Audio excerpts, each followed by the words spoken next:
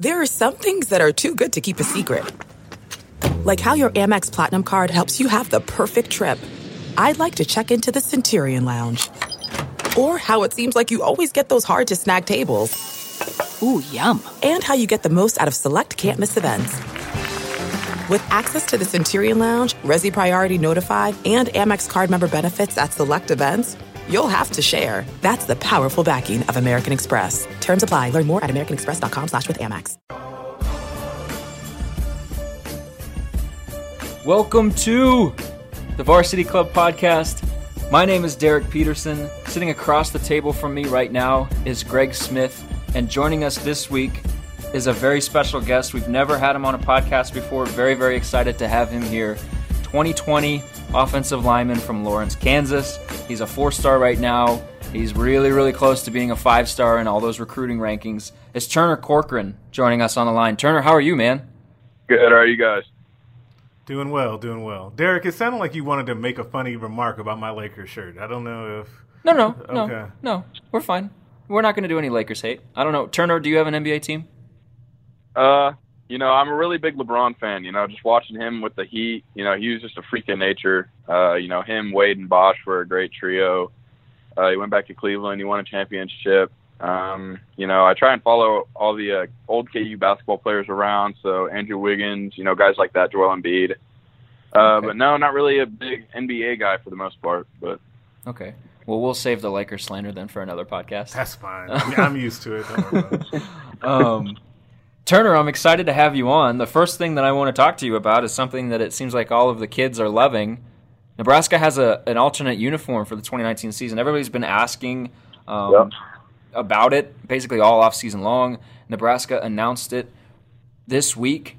It's a black shirt-inspired alternate. It's just a black jersey. There's a white, looks like matte helmet with a black stripe and a black end. It's got the black shirt logo on the sleeves for the first time ever. What were your initial impressions when you saw the alternate? I was actually with Coach Stroh at Free State when I saw the video. I go, dude, look at this. And he goes, no way. It's kind of one of those reactions. And, we were just in awe of, the program that went into it and everything like that. So, they had the skull on the side. They had the black end with the black stripe down the middle. It was a really sick video. I really like the new concept that they have going on around with the black shirts, and I think it's really gonna be a big hit, I think. So.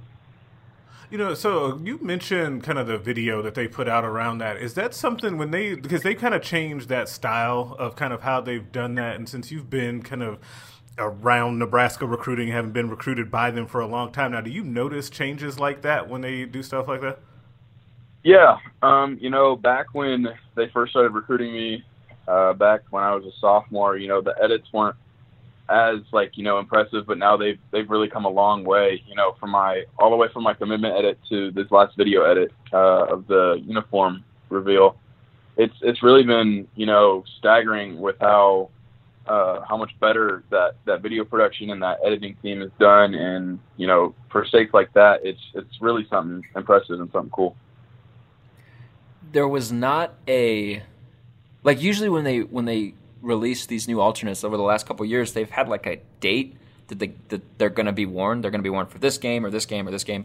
Like the Wisconsin ones 2 years ago were against Wisconsin. Yeah. The ones last year were announced for Illinois. There was not a date announced with this newest alternate, which leads me to believe that they are going to be worn multiple times. So, Turner, I'm going to put you on the spot. If you had to make an educated guess as to which games these things are going to be worn. Like you said, they kind of put out a date that they'd wear them, but, honestly, I feel like it'd be that Ohio State game. It's really highly anticipated. Both teams are looking to go maybe 4-0, 5-0 going into that game, whatever the records are going to be. It could be a college game day experience. So it's going to be a really highly anticipated game. So, you might want to throw in the black uniforms in there just to spice things up a little bit, give you guys a little bit more hype, going into that game, bring the energy, bring the juice, as Coach Stewart says it here at Free State, bring the juice, so I'm excited. I'm excited, especially if it's going to be that Ohio State game. So it'll be something special.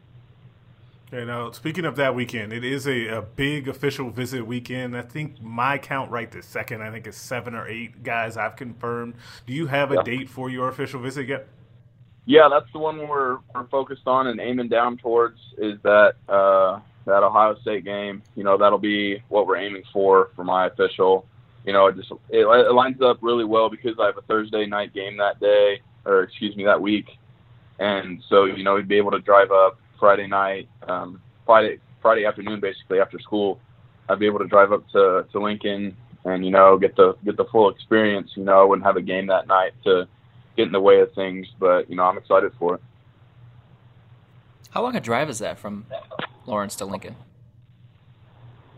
Say what? How long a drive is that from Lawrence to Lincoln? It's about 3 hours, 2:45. Well, that's not bad. He makes it down quick. Putting your coach on blast a little bit right there. Yeah. I'll put him got on a lead foot. That's all right. He's a good dude. He is. Okay, so you're gonna be here, or hopefully be here for that Ohio State weekend. It seems like a lot of other guys will try to be here for that Ohio State weekend. One of the things that's sort of been a topic of interest, or an increasing topic of interest over the last couple of years, is guys that are committed to Nebraska going and recruiting other guys, or young guys that are just fresh out of the recruiting process, going and recruiting young guys. From your perspective, how is your class in terms of peer recruiting? Who's kind of taking the lead in that regard, and do you consider yourself a good peer recruiter? Yeah, I say we're all doing our best we can to, pull in the right guys for the program. You obviously want insane athletic ability with athletes, but then you also want that right fit, the guys that love to work out, love to be team players. So, I've done my part. I've worked my butt off. I've helped get Blaze, Nash, a few other guys. I'm working on Marvin Scott a little bit with Sevion Larson. Those guys are big names. Coach Held's always on me about them because, we need another running back for this class, and we might need another 2. So he's like, if we could get both of those guys, we're going to be in really good shape for this 2020 class. I know Blaze is working his tail off because, me and him have started a competition to see who can get the most commits as a peer recruiter. So we're battling back and forth a little bit. So when it's a guy, and I'm glad you brought up running backs, because when it's a guy that plays running back, or I guess even when you talk to Logan as well about things, like, do you ever slide in there that, hey, like, I could be the one blocking for you? Do you ever sell it that way, or do you try to play it humble? I haven't really said that. I should probably start saying that. But I mean, you're pretty good at run blocking. Just go ahead and throw it out there. Yeah, no, I should definitely start using that. Most of the time I'm usually throwing out the pitch of, this is the place to be. This program's on the up. The coaches have a genuine care for their players. They're great people. It's a great town. Just things like that. And, normally it works most of the time, but I feel like I might be able to pull 3 or 4 more recruits in to get ahead of Blaze. If I start using that, I'm going to be blocking for you type. There you go. See, I want credit for that.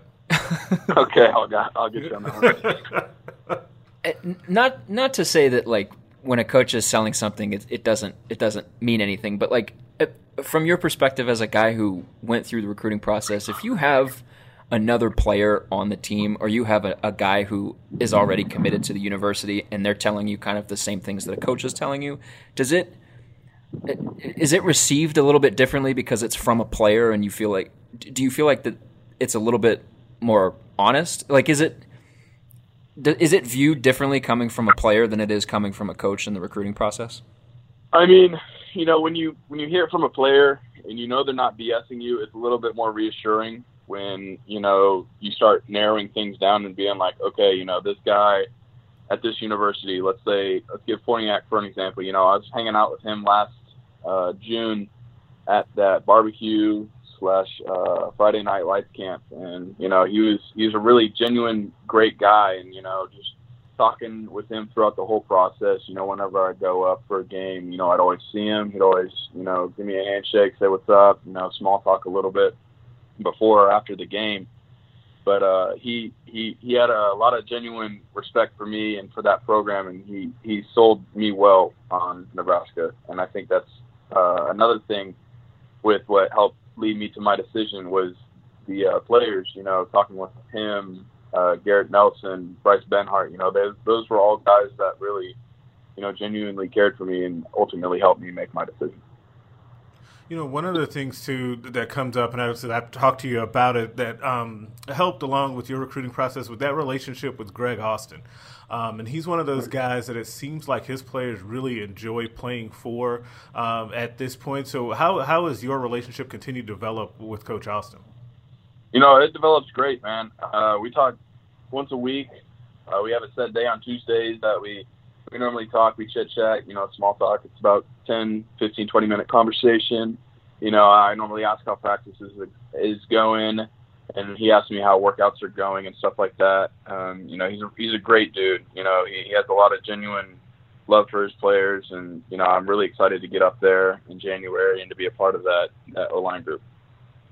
You mentioned Bryce Benhart a second ago. I want to kind of transition to what you view your time at Nebraska is going to look like. When you see a guy like Bryce Benhart, who's already here, who's in Duval's weight program, kind of getting ready for his career, does that get you excited thinking about, maybe 2 or 3 years down the line where you're on one side and Bryce Benhart is on the other side? Does that get you excited about what you guys could potentially do as an offense?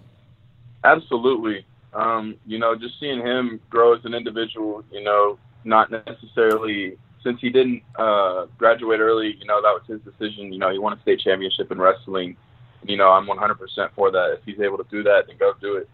But he's made strides in the summer in that weight room. From talking with Coach Held, Coach Austin, and Coach Frost, he's done a really good job. I've heard really great things about him. He's learning the offense really well. He's got great footwork, stuff like that, and he's just a really big, dominant dude. And I can't wait to get up there and be around him, and then also be on that other side, potentially, play right guard or left tackle, whatever it is, wherever they need me, I'm going to play. So over the course of this summer, as you kind of get ready for your senior season, what have been the things that you've been working on to continue to improve in your game? Yeah, definitely just keeping my body healthy, because last year I went through a few knee injuries. Nothing crazy, just a few sprains, but, just keeping myself healthy overall, being able to move with the weight I'm at right now, move well with it, polish up my pass game a little bit because it's been pretty choppy in the last few years. I thought I've done well with that. And then also just, being more dominant on the offensive line, and then also being a leader for the whole team, not only the offensive line, but the whole team, to take ownership and the guys that miss and make sure that they keep showing up and, being meetings, taking care of my body, like icing and stuff like that. It all matters to keep yourself ready and keep yourself good to go for games and stuff like that. Is that one of the things that Greg Austin is stressing to you, is just, hey, get your body right, stay healthy? Yeah. Obviously when I get up to college, I'm not going to have to stress about it too much because, I have specific people for that. I only have one trainer at Free State, and she does a great job. Don't get me wrong with that, but it's a little bit harder in high school to keep yourself right because you don't have people there nagging you about it all the time. Where in college, you always have someone breathing down your neck, I guess you could say, but as in a good way to keep yourself safe and healthy. Actually, that reminded me of something. I don't know if I've ever asked you this before. When you first did, saw the Zach Duval presentation or first met him, what went through your mind when you first saw all of that? I was super impressed. I've seen that presentation about 3 or 4 times, but each time, I learned something new. The thing that impresses me the most is watching that D-end out of Buffalo. Khalil Mack. Yeah, no, he just watching his transformation from freshman year to sophomore year to junior and senior. It's just awesome. And, what he says is that what really impresses him the most is his smile, because from year 1, he doesn't have much of a smile to year 4. He is grinning from ear to ear, and you could just tell from his body language and his just overall figure. He's just an absolute animal, and I can't wait to get started up there with that weight program because I know it's going to help tremendously just watching guys like Garrett Nelson and how much his body has changed from December all the way up to the spring game and then into the summer. Garrett Nelson is a wild man. Yeah. He is a wild man. Where do you stand? What side of the aisle do you stand on when it comes to his mullet? Do you think he needs to cut it or keep growing it? Dude, grow it out. I love it. It's awesome. I think it reminds me a lot of Brian Bosworth. I kind of thought about growing a mullet for a bit, but I'm like, I'm a lineman. I don't really do much. I don't really need the attention, so I'm good. No, grow it. You got to have the hair to compete with like the Farniaks. The Farniak, yeah, I do. I do have to compete with that. Listen, man, don't listen to this dude. Like, do not do that, man. I don't want them razzing you when you get here. Man. All right, Turner, I want to be respectful of your time. I know you got stuff to do, but no, you're good. College football starts in like 2 weeks. Like, what non-Nebraska game are you most excited to watch?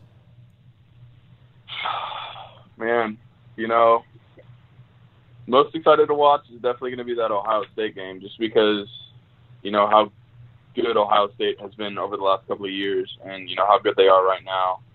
And how much hype is around by Nebraska, and I'm really excited to see those guys prove their worth and show up on a Saturday night and play their hearts out. So I'm excited to see that game, no doubt. And then also the home opener. The home opener is always a different experience because I remember going to last year's home opener and I had chills and goosebumps all over my body just from watching them run out of the tunnel.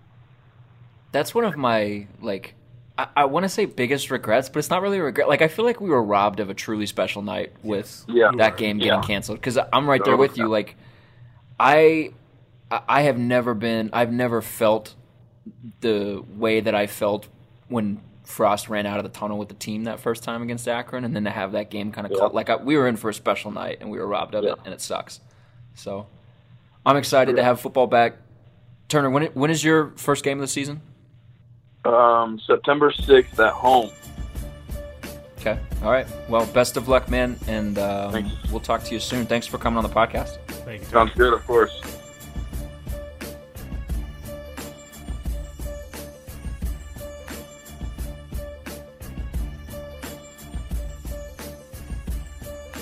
Okay, we got one more guy to get to, and I didn't mention him in the open. I should have. It's Oliver Conley. You can find his work at The Guardian. You can find his football work at The Read Optional. He had a film piece back when Frost took the Nebraska job in December of 2017 that is basically required reading for Nebraska fans at this point.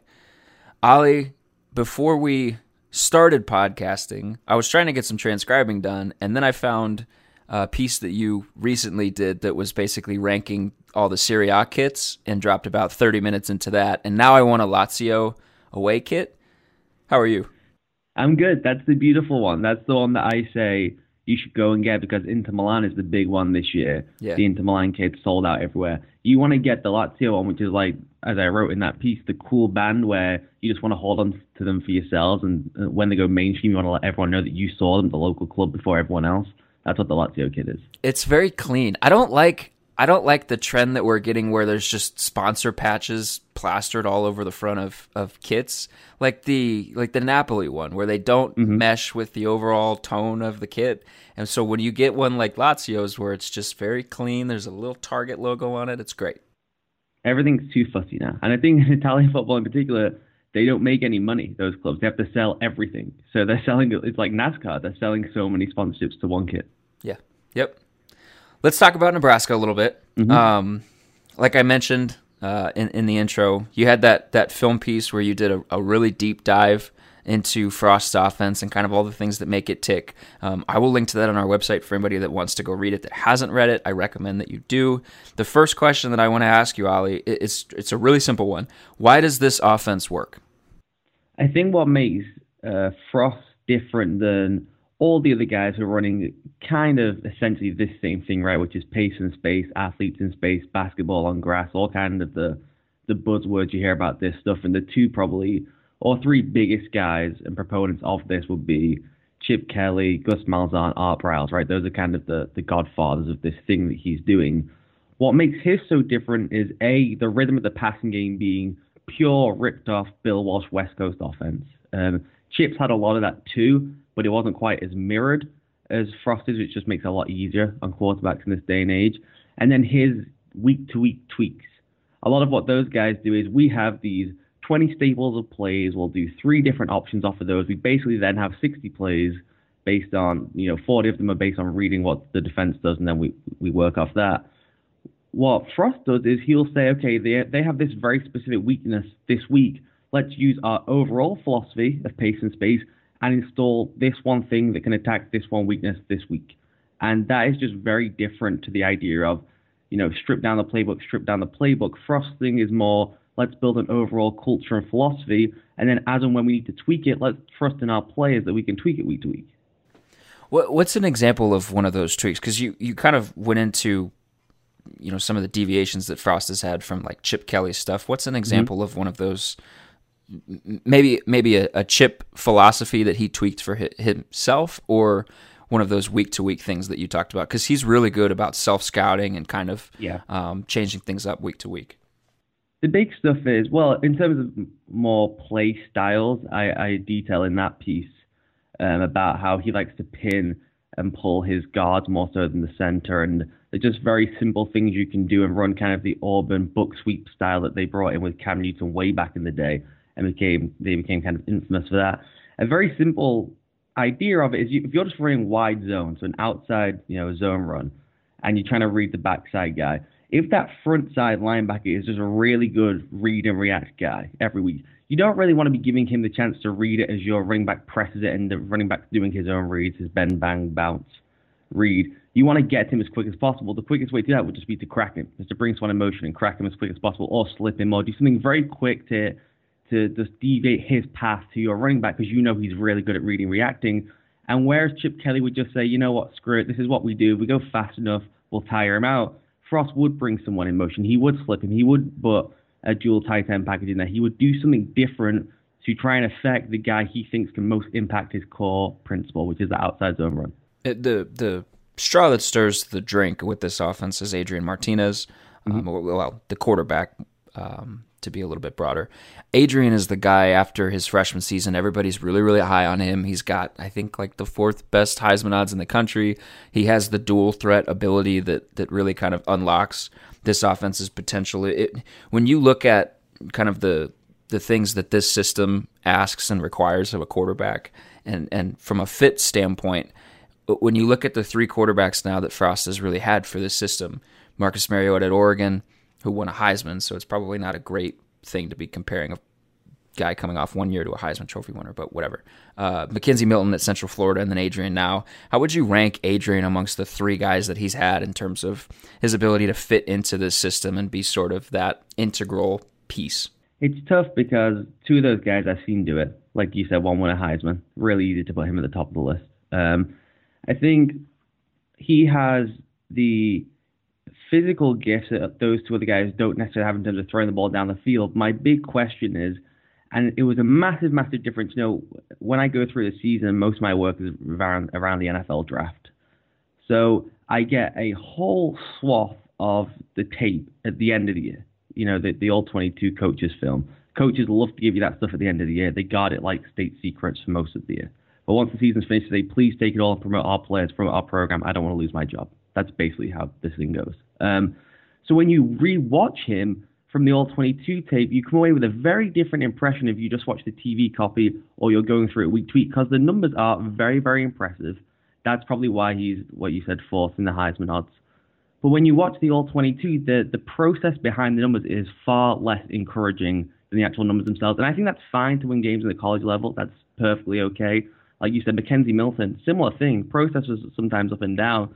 He has some very distinctive flaws that I think they have to hide, and that is fine for most of the season, probably 75, 80% of the season. It's when you get against the really good DC. It's when you get against a Don Brown and he can start trapping you and he can start doing things that lull you into making mistakes. That's a problem. I think overall, in terms of gifts, right up there. I mean, what can he do?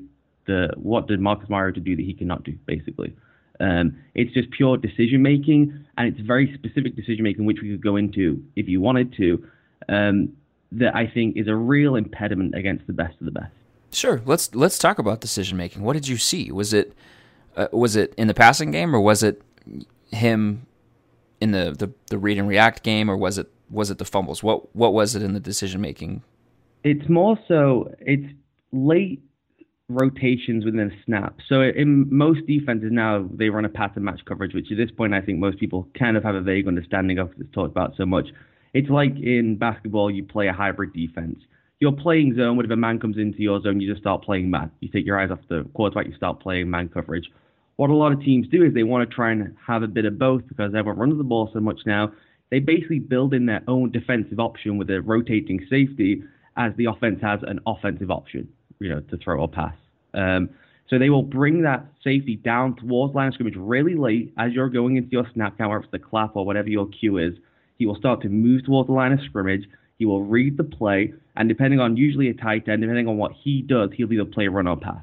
Those late rotations really allow a DC to start bluffing stuff. So once you get used to, every time that guy comes down, he's going to play the run, you can then bluff off of that as a DC, right? Because suddenly the quarterback's reading run every time based on that safety. And so what you can start doing is, Don Brown's the best example of this because it's the most obvious, which you can even see on TV copy if people want to go on YouTube, is they'll apex their corner, making him look like he's playing in 3 deep, and then out of nowhere he peels off, and it looks like, you see Richard Sherman do this a lot in the NFL, like he jumped the route and he had some innate gift for jumping the route, but really that was the plan all along.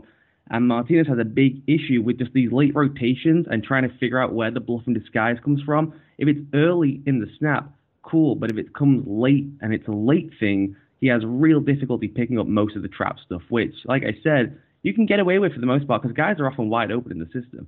It's when you get in those close games, you've got to make tight throws, you've got to be pretty perfect on decisions that he's going to have some issues. Is that just youth? Like, do you see the potential for the same kind of offensive leap that UCF made year over year from 1 to 2 with Frost? Do you see the same kind of potential here? Because when everybody makes that comparison between, well, this is what UCF did in year 2 under Frost, this is what Nebraska could do in year 2 under Frost, a lot of it is centered around what Martinez can do. So was some of the decision-making stuff that you see, was that just him being young and not playing college football? Do you expect that to get a little bit better after he had an entire season under his belt? Or kind of, I guess, is there any concern there? I think like any player, it's really hard to tell at this age, right? Like, does he get more reps and he sees it more and he improves, or does he just never get it? There's umpteen examples of it going both ways. I am willing to bet on Frost that he can help figure it out, or maybe scheme some ways out of that where they change the ID point being linebacker crash, linebacker doesn't crash, give go. We move it into a third level read where let's start reading safeties on these drives because we've got to tell that they're going to start bluffing or doing whatever they're going to do with their rotations. You can build in some new things to try and help him out. And I would veer more on the side of trusting Frost to do that schematically than it would as him as a player to read it better, because it's an awful lot of information for him to download in a very short space of time within this system at such a young age. Yeah. What about the rest of the non-Adrian component of the offense? Do you think Nebraska has the pieces and the talent around Adrian to really be a team that sort of lives up to pretty lofty preseason expectations? I don't know as much about the individual talent as probably people listening to this do. I know they got Noah right from Cal, who looks like an explosive phenom. Yeah. Yep. The new commitment, Robinson, I've seen can play everywhere across the formation. And this is what Frost did so brilliantly at UCF is I am in this amazing state of talent, just put athletes in space. That's the whole principle of this offense and of most of modern college football. If I put athletes in space, why can my 4-3 athlete not beat their 4-3 athlete 6 out of 10 times? If he does, we win games.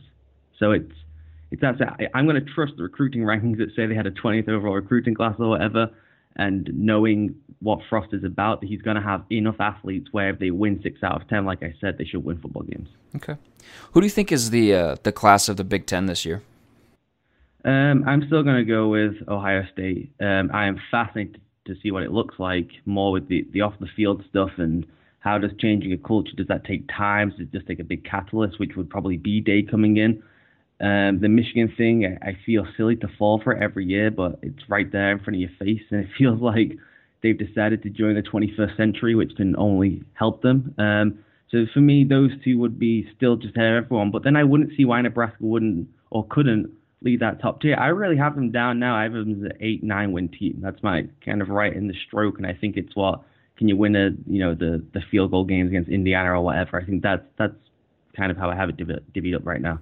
The Ohio State-Michigan question to me has been funny all offseason long. I was sort of curious how the coaches poll was going to come out in the preseason coaches poll, how those two were going to be ranked. I kind of thought that Michigan was going to be ahead of Ohio State just because of how much people are talking about Michigan and, like you said, adding Josh Gaddis as the offensive coordinator. And I still like I'm with you. I picked them. I thought they were one of the best teams in college football last year, and then we saw what happened to them against Ohio State, and it's just like, yeah, Urban Meyer is not at Ohio State anymore, but I think there's a mental block with them in Ohio State that I just have to see them get over that before I can really be like, yeah, Michigan is going to take down Ohio State, and Ohio State still has a ton of talent. So it's always interesting to hear, who falls on which side of that coin. I know Ryan Day really well and have done for a long time, and his whole mantra of coaching has been forever, which, by the way, I love when they get the head job and they become very it's like they take a PR class, they stop being themselves. Yeah. It doesn't make any sense to me. So if you just said the stuff to the fans you said to me over a beer, they would go crazy for you. They'd love you. His thing is don't bleep with talent. That's his whole ethos. So they have more talent than, 2 teams in the country? So if he ain't going to mess with it, I'm sure they'll be fine. It would be long-term with them, obviously. Can he keep bringing talent to the school, which you would think with that school he could do. Yeah, you would think. I don't know that Urban Meyer was the only reason that Ohio State University was getting good talent. All right, Ollie. That's all the questions I had for you, man. I appreciate you giving us some time and coming on the podcast. Absolutely. Hey, where can people find your work? The best thing to do right now would be just to go on Twitter, I guess, and follow me by my name, at Ollie Connolly. It's LLIE and then L. I'm sure we can link it somewhere and make it more accessible for people. I am in one of those wonderful states of media now where you write for 5 million different places and people just have to find you through that one feed. Yeah, just follow your Twitter account. That's what it sounds like. All right, man. Thanks so much for giving us some time. We'll catch up soon. Thank you. Shouts to Turner.